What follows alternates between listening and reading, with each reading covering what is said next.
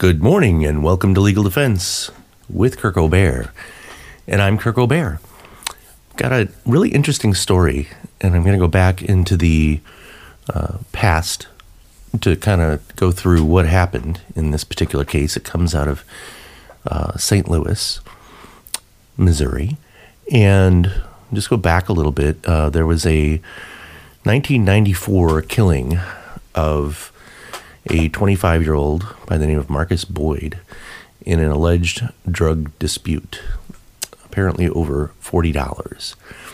And Lamar Johnson was one of two people that were convicted in this case. And basically what happened was he received a life sentence while the other suspect, Phil Campbell, pleaded guilty to a reduced charge and only got a 7-year prison term. Even back at the time of the case, Mr. Johnson claimed that he was with his girlfriend miles away when Boyd was killed. And apparently that alibi, as it were, didn't work, or it was refuted in some way at the trial. And this Phil Campbell fellow was the witness that testified against Johnson.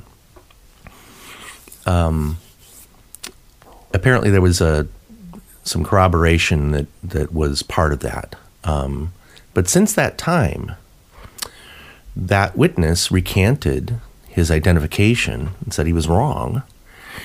And two other men completely confessed to the killing and said that Lamar Johnson wasn't involved and that Campbell wasn't involved either. So this is one of those situations where, for whatever reason, Phil Campbell is facing a serious charge. He's worried about whether he can prevail. Turns out he didn't do anything. But he was faced with that awful decision about what do you do if you're worried about getting a conviction for a murder. And he was given a sweet deal to serve only 7 years, and he took it, even though he didn't do it.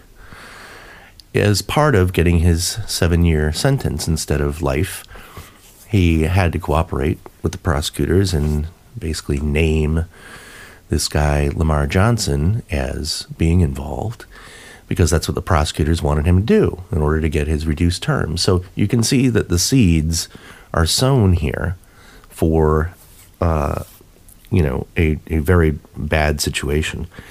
And it's only through unusual luck that there was a recantation and 2 more confessions from other people that said that they were, in fact, the killers.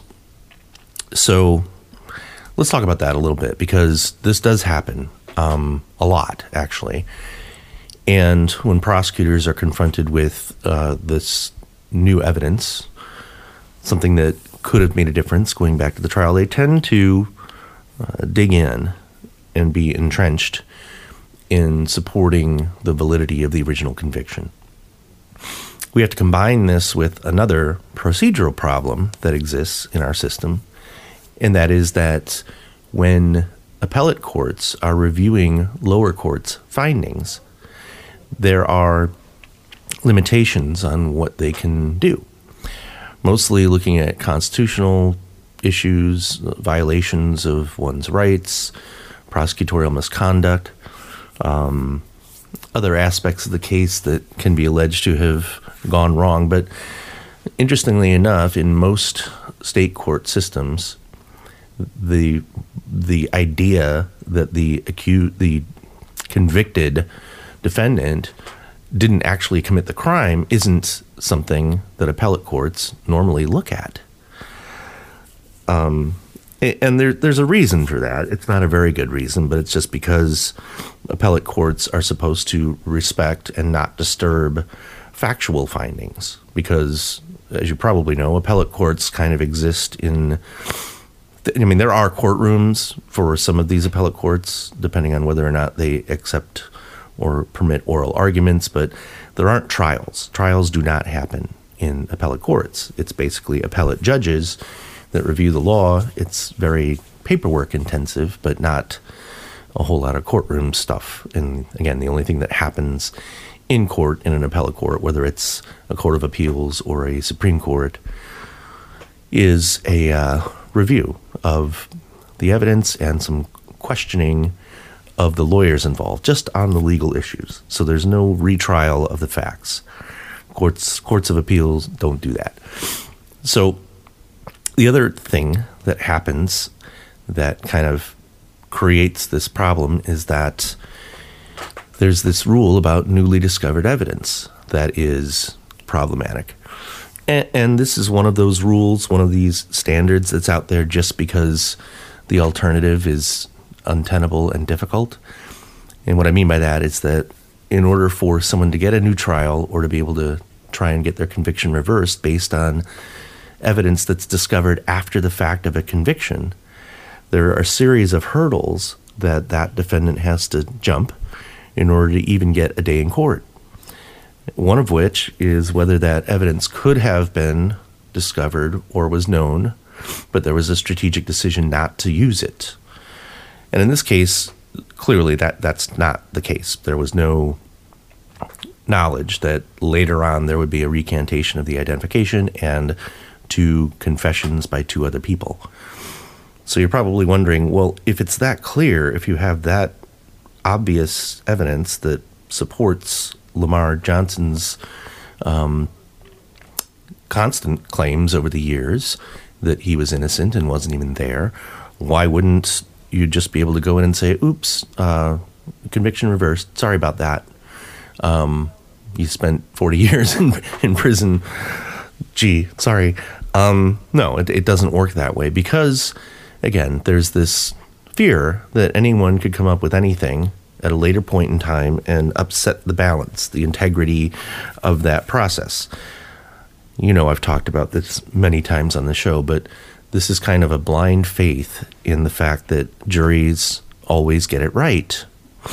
And oftentimes, you know, I've done trials where in the process of selecting a jury, I ask about issues like this. Does anybody think that if you get it wrong here today, that somebody else will fix the problem down the road?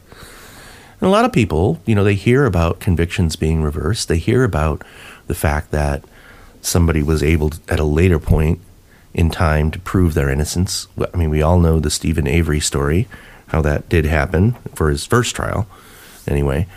And there are jurors that believe if that's the case, the person later on will be found innocent, and it kind of takes away from the obligation that a juror would have at the outset to try and get it right. So, you know, I often have discussions with potential jurors about that issue, and I'm kind of surprised sometimes that people think, yeah, well, you know, if we don't get it right, somebody else will. And statistically speaking, that almost never happens, which is why we're talking about this story, because it's kind of big news. It doesn't happen very often, even in the light of evidence that's new. So I told you before that one of the hurdles is that you'd have to show that this was something that you couldn't have known, even with due diligence, couldn't have figured out. But then there's another level to this, which is even if the defense didn't know about these facts and now have them, and let's say they're reliable enough, we have the issue of whether it would have made a difference. So you can imagine, again, these appellate courts and the prosecutors who really, really want the original conviction to stand because, again, it's a matter of faith in our system. And we hear arguments all the time on these issues that, okay, so, yeah, these 2 other guys confessed to the crime, but they've got nothing to lose. They're not going to get punished. They can't be prosecuted because we've already got one person convicted of this. So how are we going to handle that in front of a jury? And as is often the case, the people that confess to having killed somebody are already serving lengthy sentences for something else. So these are people that have nothing to lose by saying, oh, yeah, it was me. It wasn't that guy. He had nothing to do with it. So there's often doubt in what the prosecutors are perceiving in these situations, like, oh, sure, well, they confess, but we don't believe them, type thing. And this whole issue about the identification being wrong, well, there's a natural argument. A lot of time has gone by. Maybe he's wrong now, but he was right then, type thing, you know? So it's time for a break, and we will be right back after these messages. Back in November of last year, I reported on another case where somebody had been freed. That was the case of Kevin Strickland, whose case, interestingly enough, was out of Kansas City, Missouri. And that's another individual that spent more than 40 years behind bars for a triple murder. And in that case, the prosecutor, if you recall me telling you this, Gene Peters Baker, led the charge to get him freed. Now, interestingly, we have these two cases with two prosecutors that are trying to set the record straight, and they're butting their heads up against other prosecutors who don't want these people to be set free. So, very recently, of course, in November, we had this other case where kind of a similar situation where the prosecutor herself that was in charge of that prosecutor's office made the move to free somebody that she believed was in fact innocent. And this is a controversy that's been brewing in Missouri in particular, but it's a good example of things that are kind of happening all over the country, and that's in different forms and at different paces. The law is trying to catch up with things we know now about how often and how easy it is for an innocent person to be convicted of a crime that they didn't commit. So, in the case we're talking about of Lamar Johnson, the top prosecutor in St. Louis her name is Kim Gardner. She's been in the news because she was involved in the freeing of Kevin Strickland as well. But the point being that she had filed a motion asking the judge to vacate Lamar Johnson's conviction. And this was, well, more than 30 years ago, actually about 30 years ago, not 40. And she hit some resistance. In fact, back in 2019, the same prosecutor, Kim Gardner, had asked for a new trial in that case.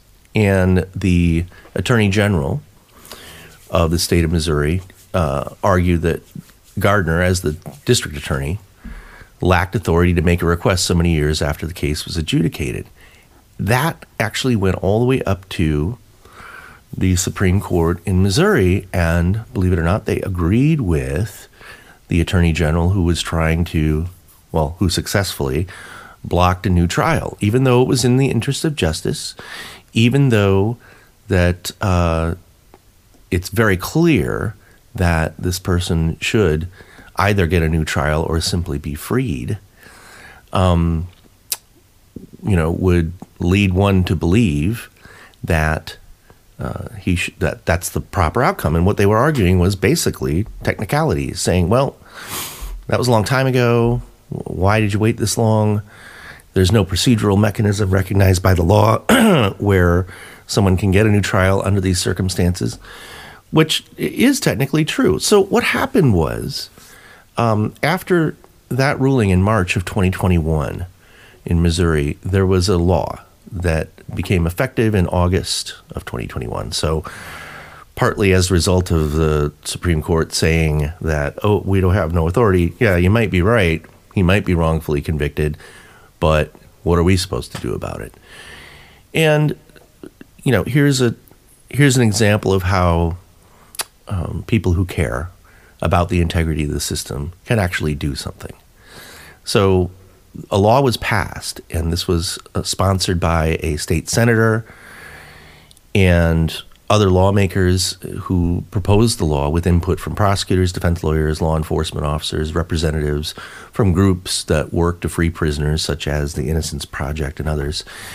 And they got the attention of state lawmakers who actually agreed that the law needs to be changed. And they changed it. So that gave Kim Gardner the opportunity to ask again. And lo and behold, let's flash forward to, it was earlier this week. I'm just trying to find the date here.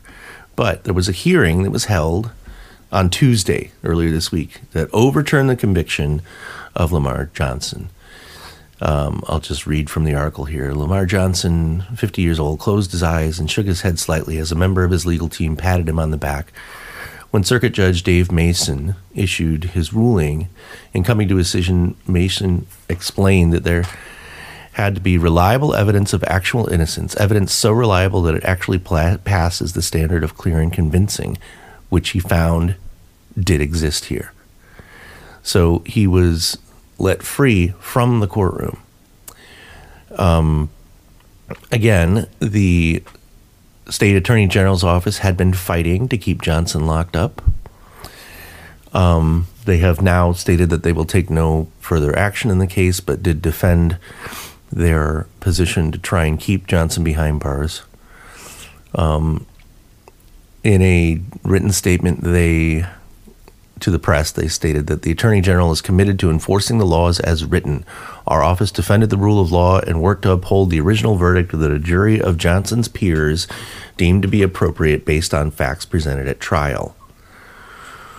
Interesting that you can see here what's going on. This is like lawyers behaving badly, because it's as if everybody in the room can agree that there's something wrong here, and it's practically impossible as a logical or factual matter to say that Johnson committed this crime, but because a jury found him guilty, we have to do everything within our power to make sure that that stays exactly as it is. Crazy, absolutely crazy. So, and then, as we've seen time and time again, when appellate courts get these types of issues and they're being opposed simply because a jury's verdict from 30 years ago should not be disturbed because he had his trial and he lost. Okay? He was found guilty at trial. So legally, he is guilty. Doesn't matter what actually happened. So we see these kinds of arguments come up, and it's almost ludicrous that not only do prosecutors make these arguments, but that they're supported in the appellate courts. So what happened when this law passed in August of 2021? Here we are now in February of 2023, and it took an effort starting in 2019 to get this man freed by a prosecutor's office who was at war basically with their own attorney general's office, who did not want their prosecutors, on the trial level making these kinds of motions, and fought against it. So just think about how strange that is. A prosecutor says, hey, this was wrongful conviction. I think he should get a new trial at least, and probably just released, have his conviction reversed. Me, the prosecutor from the office that prosecuted him, that's what we would like to do. The Attorney General, who supervises the prosecution throughout the whole state, says, no, you can't do that. We disagree. And then, so it takes all this time for a law to pass that gives prosecutors in Missouri more authority, more ability to make these types of motions and requests of the courts. And, yep, you guessed it, the Attorney General in that state still opposed it, still fought against it, still said that it shouldn't happen. And it took years, just happened this week, where the appellate court was able to, based on this new law, take into account more than what was originally within the scope of that appellate court's authority. So, kind of like, this is almost like the tail wagging the dog that we have in these types of situations. And it's very, very frustrating when you have an appellate court that rules, You might be right. You're probably right.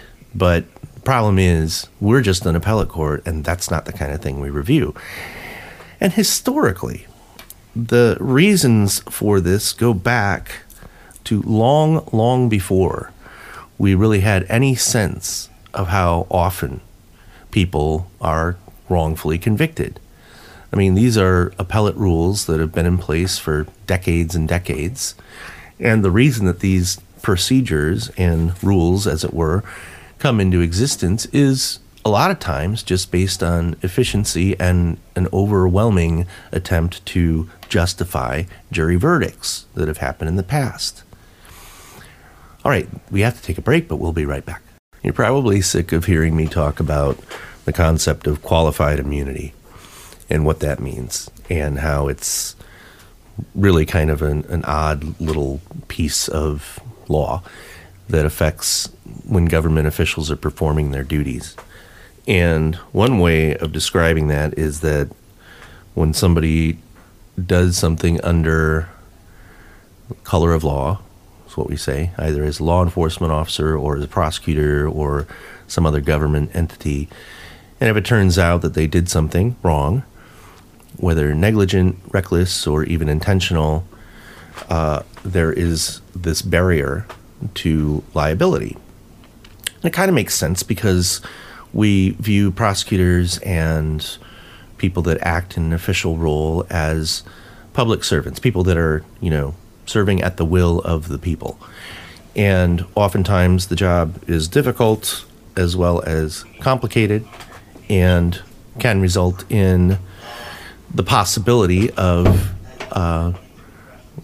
incorrect decisions being made. So in other words, it's recognized that there is imprecision.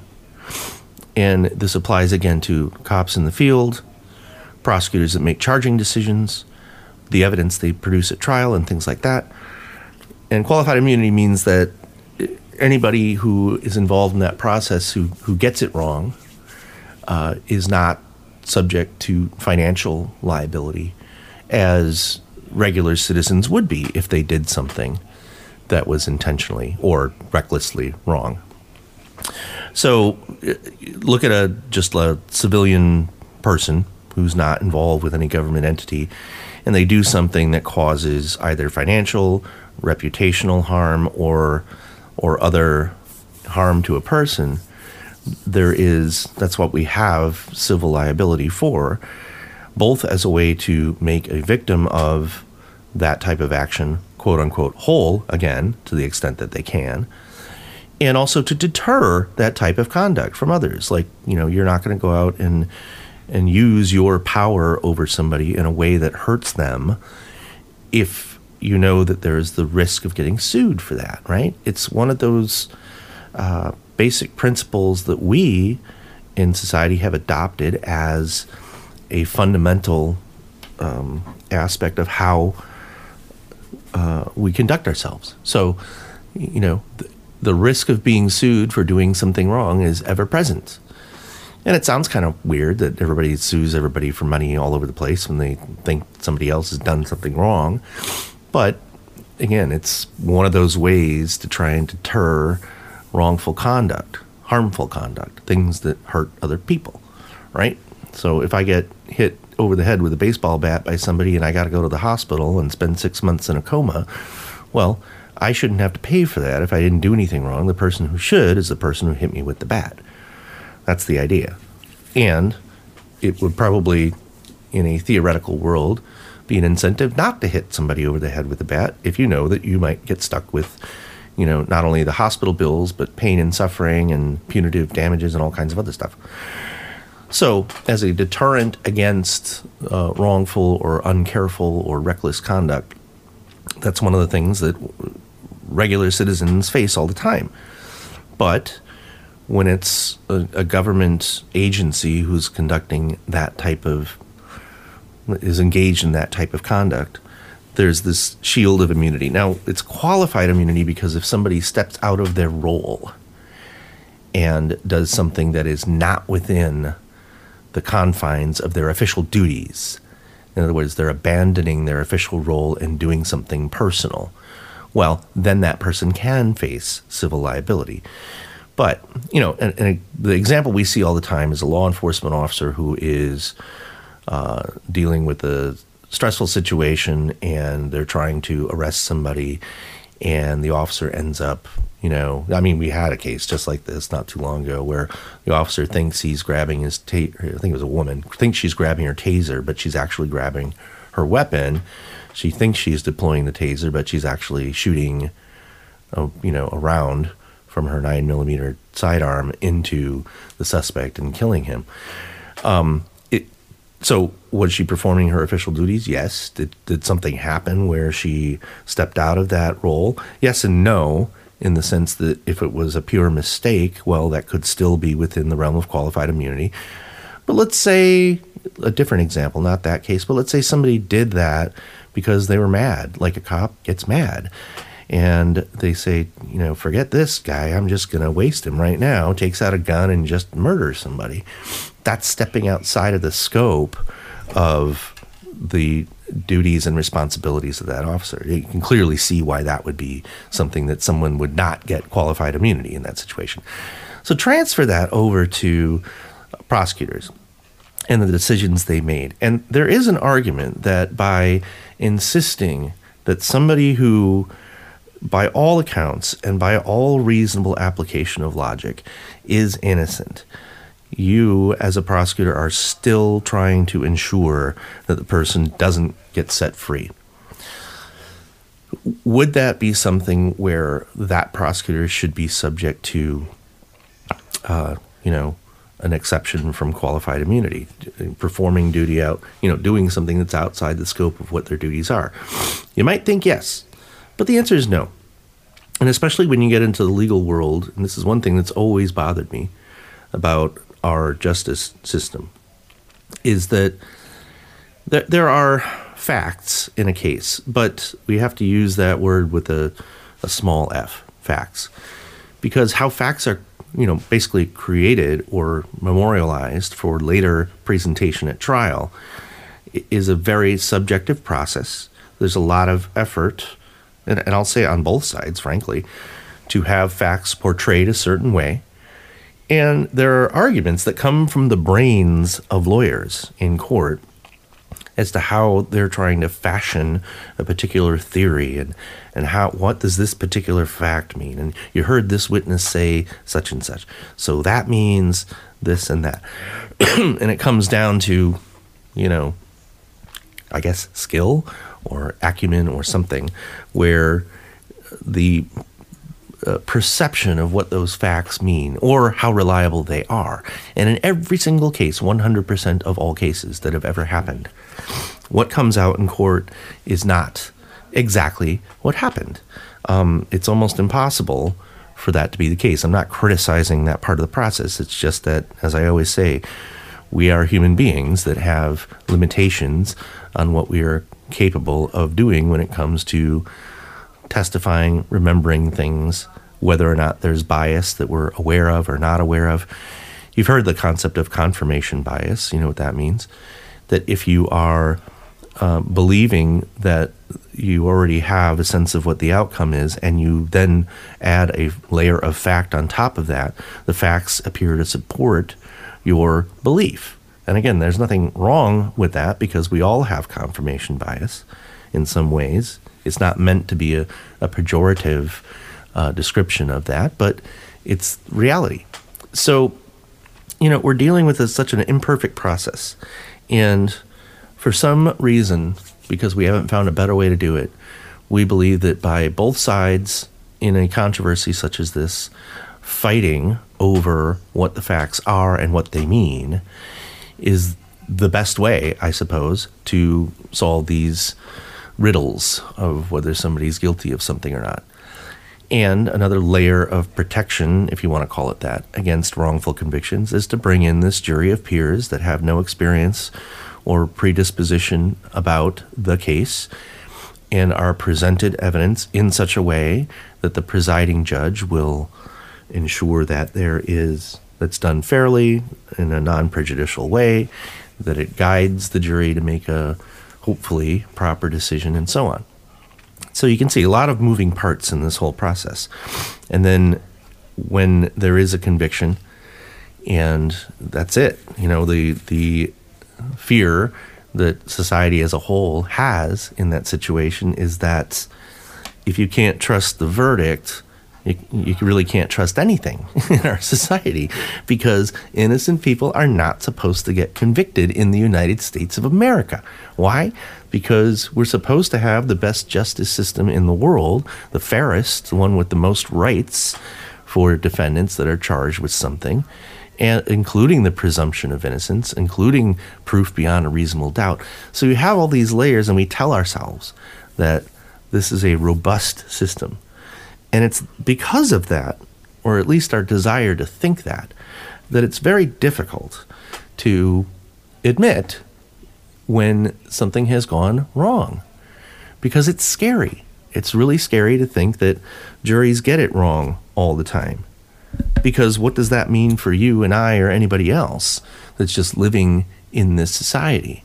It means any given day you could be accused of something and end up serving a lengthy sentence, even though you followed the law and you were a good citizen, which is scary. All right, time for a break. We'll be right back. I know you're probably going to chuckle to yourself as I'm going to go back and do a little history lesson here, because I tend to do that. I go down some path that appears to be completely unconnected, unrelated to the topic we're discussing. But believe it or not, I'm going to talk about the Articles of Confederation. That was the predecessor to our Constitution. And you'll see it does have something to do with this topic when I get there. But first, take my hand and walk down the path with me. So if you remember what went wrong with the Articles of Confederation, the original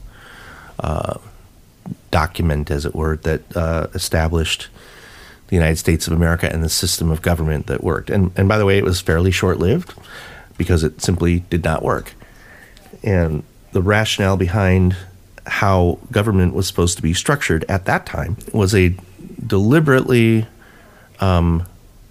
fashioned weak federal government, so that the federal government had little to no power whatsoever and had basically no role other than to say, hey, we're the United States, but the states do everything that the states want, with no oversight, no sort of actual structure behind any of it. And in a very short period of time, it resulted in economic chaos, huge problems in our country, a complete lack of any semblance of standards anywhere. And it really, our idea that we would have a number of states that what we originally envisioned would be like little individual countries that just basically ran themselves without a need for this big, large, overarching federal government. So in other words, when we talk about supremacy of the federal government, that was a concept that didn't exist back then. And it's natural that there was a fear that doing so would resemble the monarchy that we had just worked so hard to free ourselves from, to have one power in charge of all the smaller powers, and that the states are subservient in some way to the federal government. So that got scrapped. And then we came up with the Constitution. And as we all know, the Constitution greatly enhanced the power of the federal government to give it actual roles, actual jobs, actual things to do. And part of that was in the interest of preserving this concept of union. Well, we all know that not too long after that, we had a big struggle in our country about what that even means. But putting that aside, we had this concept of separation of powers. There are certain things that the federal government does, but everything else gets left to the states.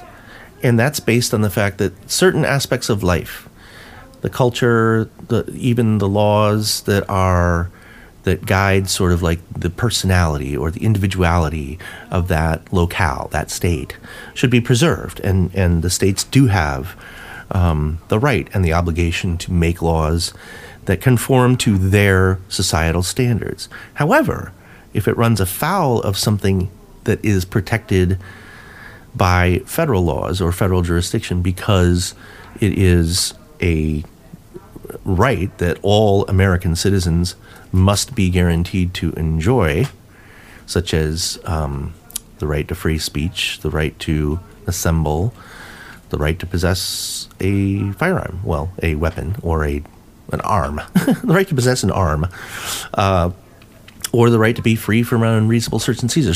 So by having these laws that apply across the land, it places and they reserve and guarantee these rights for citizens because they're American, because they're United States citizens.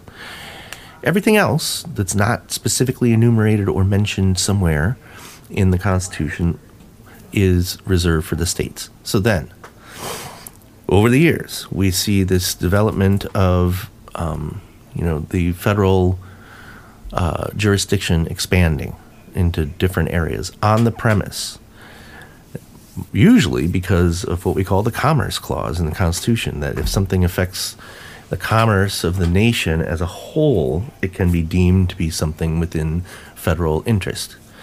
So there's a lot of criticism of that concept because when you start using vague terms like the commerce of the nation, whatever that means, and again, that the Commerce Clause exists because of the failure of the Articles of Confederation in protecting any sort of national economic interest. If there was no currency standard, there was no, money didn't mean anything, for many years there. So part of this Commerce Clause is that if the federal government believes in their wisdom that the lawmakers of Congress can justify a particular law in the sense that it has the potential to impact the overall economic health of the entire nation, you can make those laws. And a lot of stuff gets slipped into that category, And again, it's been controversial for many, many, many years as to whether or not that's truly something that is in the nation's best interest, or is it just the fact that big businesses with national or international presence can benefit from laws being made that help them. That's a little cynical, but it might also be true. I don't know. So, getting back to this issue about whether we as American citizens should be protected from arbitrary results because our freedoms are important. And there is no, well, I'll have a caveat to this in just a second, but there is no federal law that ensures innocent people who have been wrongfully convicted can get a new trial or can be released. That's just basically deemed none of their business. And as a result of that, each state has its own set of procedures and standards for what an appellate court will review. And that's probably a good thing. But the point is that you could be accused of a crime in Missouri and have one particular set of odds of being found not guilty or having your wrongful conviction reversed. But if you committed that crime in Ohio, or was accused of committing that crime in Ohio, you could have a completely different result because of their different procedures. And if the ultimate issue is the integrity of the system that affects our freedom, freedom is fundamental, right? To be free is tremendously important in this country, not just in a philosophical sense, but in a true sense of being free, to go about your business, to do what you want to do, to have your privacy, to live your life, to go out and seek your fortune, or to take a nap on Sunday when you get home from church or whatever. It's all up to you because you are part of this great American society.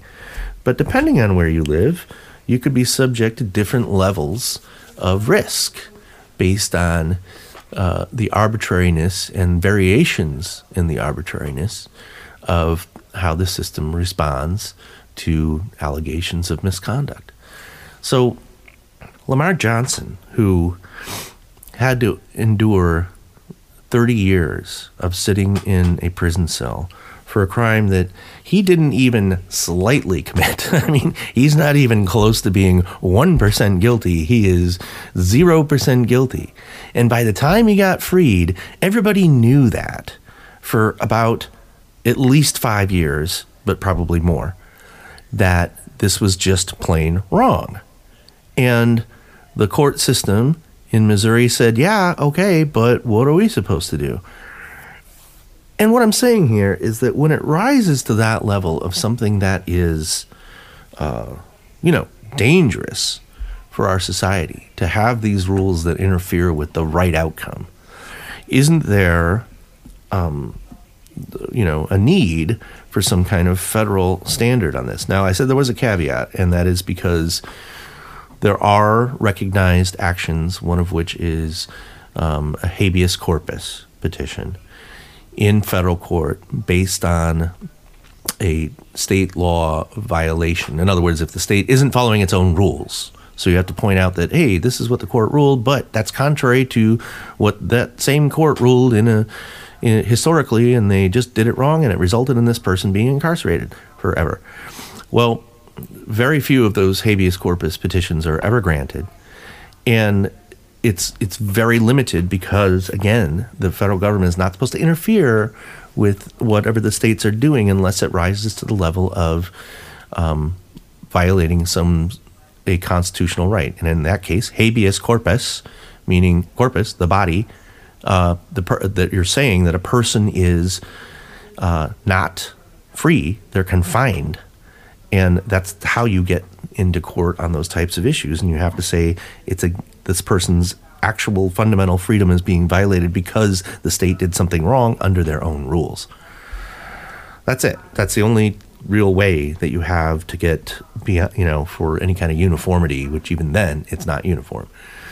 All right, I've been talking long enough, and it's time for us to wrap up the show. Please tune in next week as you can, every week, right here on 1330 and 101.5.